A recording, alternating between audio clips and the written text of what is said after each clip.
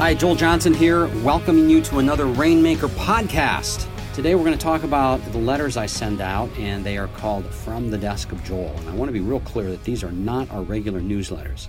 We, like many of you, send out newsletters every month. They're full of content about, what's going on with the employees of the office. Are we taking on any new initiatives as a company? A little bit of comment about the market. Maybe a little grid on how the market's done this year. We put a recipe in our newsletter, just kind of some fun things just to touch our clients, but it's not real heavy on the information of the market or investments and so on, just some light commentary and more of just something people seem to look forward to. But then I send out something called From the Desk of Joel, and it's a very, very personal letter, and I would suggest all of you do this, but if you're going to do this, it needs to be done right. It is not a tool to prospect for more business. It's not a tool to convince people of your investment philosophy. It's a tool for you to connect. And the best way to connect is for you to be vulnerable and talk about things that are important but maybe even hurtful or difficult for you to go through. Talk about kids, talk about grandkids, talk about veterans, talk about things that you and your spouse are learning if you're married. Travels, anything like that where people can feel like they get to know you better. Because I can't tell you how many times I've had somebody come up to me during the events that we might have, the client events, and saying how much they appreciate the From the Desk of Joel letters. I've never had anybody come up to me and say how much they appreciate my market commentary. And so I would really encourage you to do this. So let me just give you some ideas here. Those of you that have been to the Bo Eason training, if you just think of something to start the letter with, it's easy to get through it. And the last two of these I did. I just talked them into an iPhone. I emailed the recording over to Michelle, who writes some copy for us in the marketing department, and she just makes it make sense. I kind of ramble. She makes it make sense, and then I'll take a last look at it and maybe tweak some things or arrange some things. So this is not a lot of work.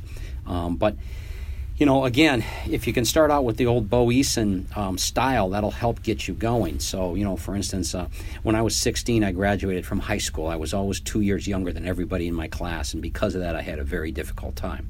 That's all true. It's a great way to start a letter. I haven't started one like that, but maybe I will.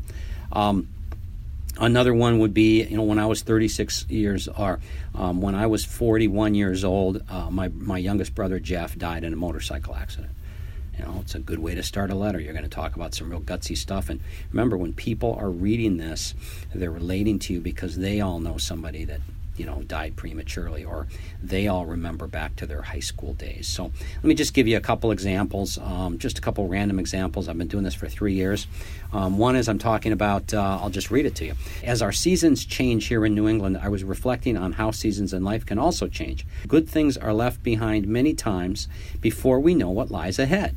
As an example of this change, is the first year that none of my sons will be playing baseball. All 4 of my sons played baseball at some point with some degree of intensity while growing up. Brandon, my eldest, graduated from college a few years back and has settled into life in Boston. Mike is out west attending University of Colorado. Joel is a senior in high school and decided that he's going to go to UConn, but he plays hockey, and so he stopped playing baseball to play hockey. And Noah, my youngest, is a sophomore in high school. And then I go on to talk about how seasons of life can change, and it's the middle that's difficult. Many times life has highs and lows. The lows are obviously between the highs. And so I go on, and at the end I kind of relate it back to our firm, that our firm is growing, and it's an exciting time for us, and we owe this growth to our clients. And as we go through the spring and summer months this year, let's remember to appreciate each other, because time does fly by fast. So that just kind of gives you an idea of From the Desk of Joel letter. Another one, I talk about some work I did with an organization called American Dream University, where I went down and spoke to military members. And we talk a little bit about the transition from the military back into civilian life, how difficult it is, especially for enlisted guys, and some of the challenges that they have in leaving this atmosphere of camaraderie and going back into the workforce where things are kind of more me, myself, and I versus camaraderie. Another one, here's just read you this other one, or at least part of it. It says, when I was 11 years old, my dad took me down to the bank to open my first checking account. That's right, I was 11 years old, and the year was 1973. At that time, my dad taught me how the process worked. We didn't have computers back then, so you would put money in, keep track of the checks you wrote by balancing your checkbook and using the ledger, and then you compare your numbers to the statement at the end of the month that you received in the mail. I remember the first time I wrote a check. I went to Target in Bloomington, Minnesota, and bought a baseball glove because I was going out for the baseball team. I remember how good I felt when I wrote and signed that first check. And yes, back then, an 11-year-old could write a check. I think about that experience still today, and I wonder what lessons grandparents today can teach their grandchildren. Then I go into this lesson about grandparents teaching their children stuff. And then I say, flash forward to today, my 17-year-old son Noah has his own PayPal, eBay, and Amazon accounts, which are all linked to his personal bank account. However, what was bad when I was growing up was that I didn't know how a mortgage worked, and I didn't know the danger of debt and how interest rates can compound and so on.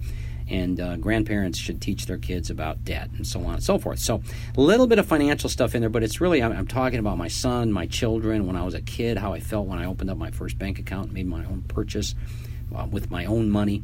And so this is the idea that I want you to get from these From the Desk of Joel, or whatever your first name is, letters. Send them out. I think we send ours out about every 6 or 8 weeks. It's kind of whenever I get around to doing them. My staff will bug me that I haven't done one in a while. But it will make a deep, deep connection between you and your clients. And again, talk about the difficult things. If you're having a hard time with your kids leaving the house and you and your wife being empty nesters, talk about that. If you're having a hard time with having to deal with maybe parents that are aging and need help, talk about that.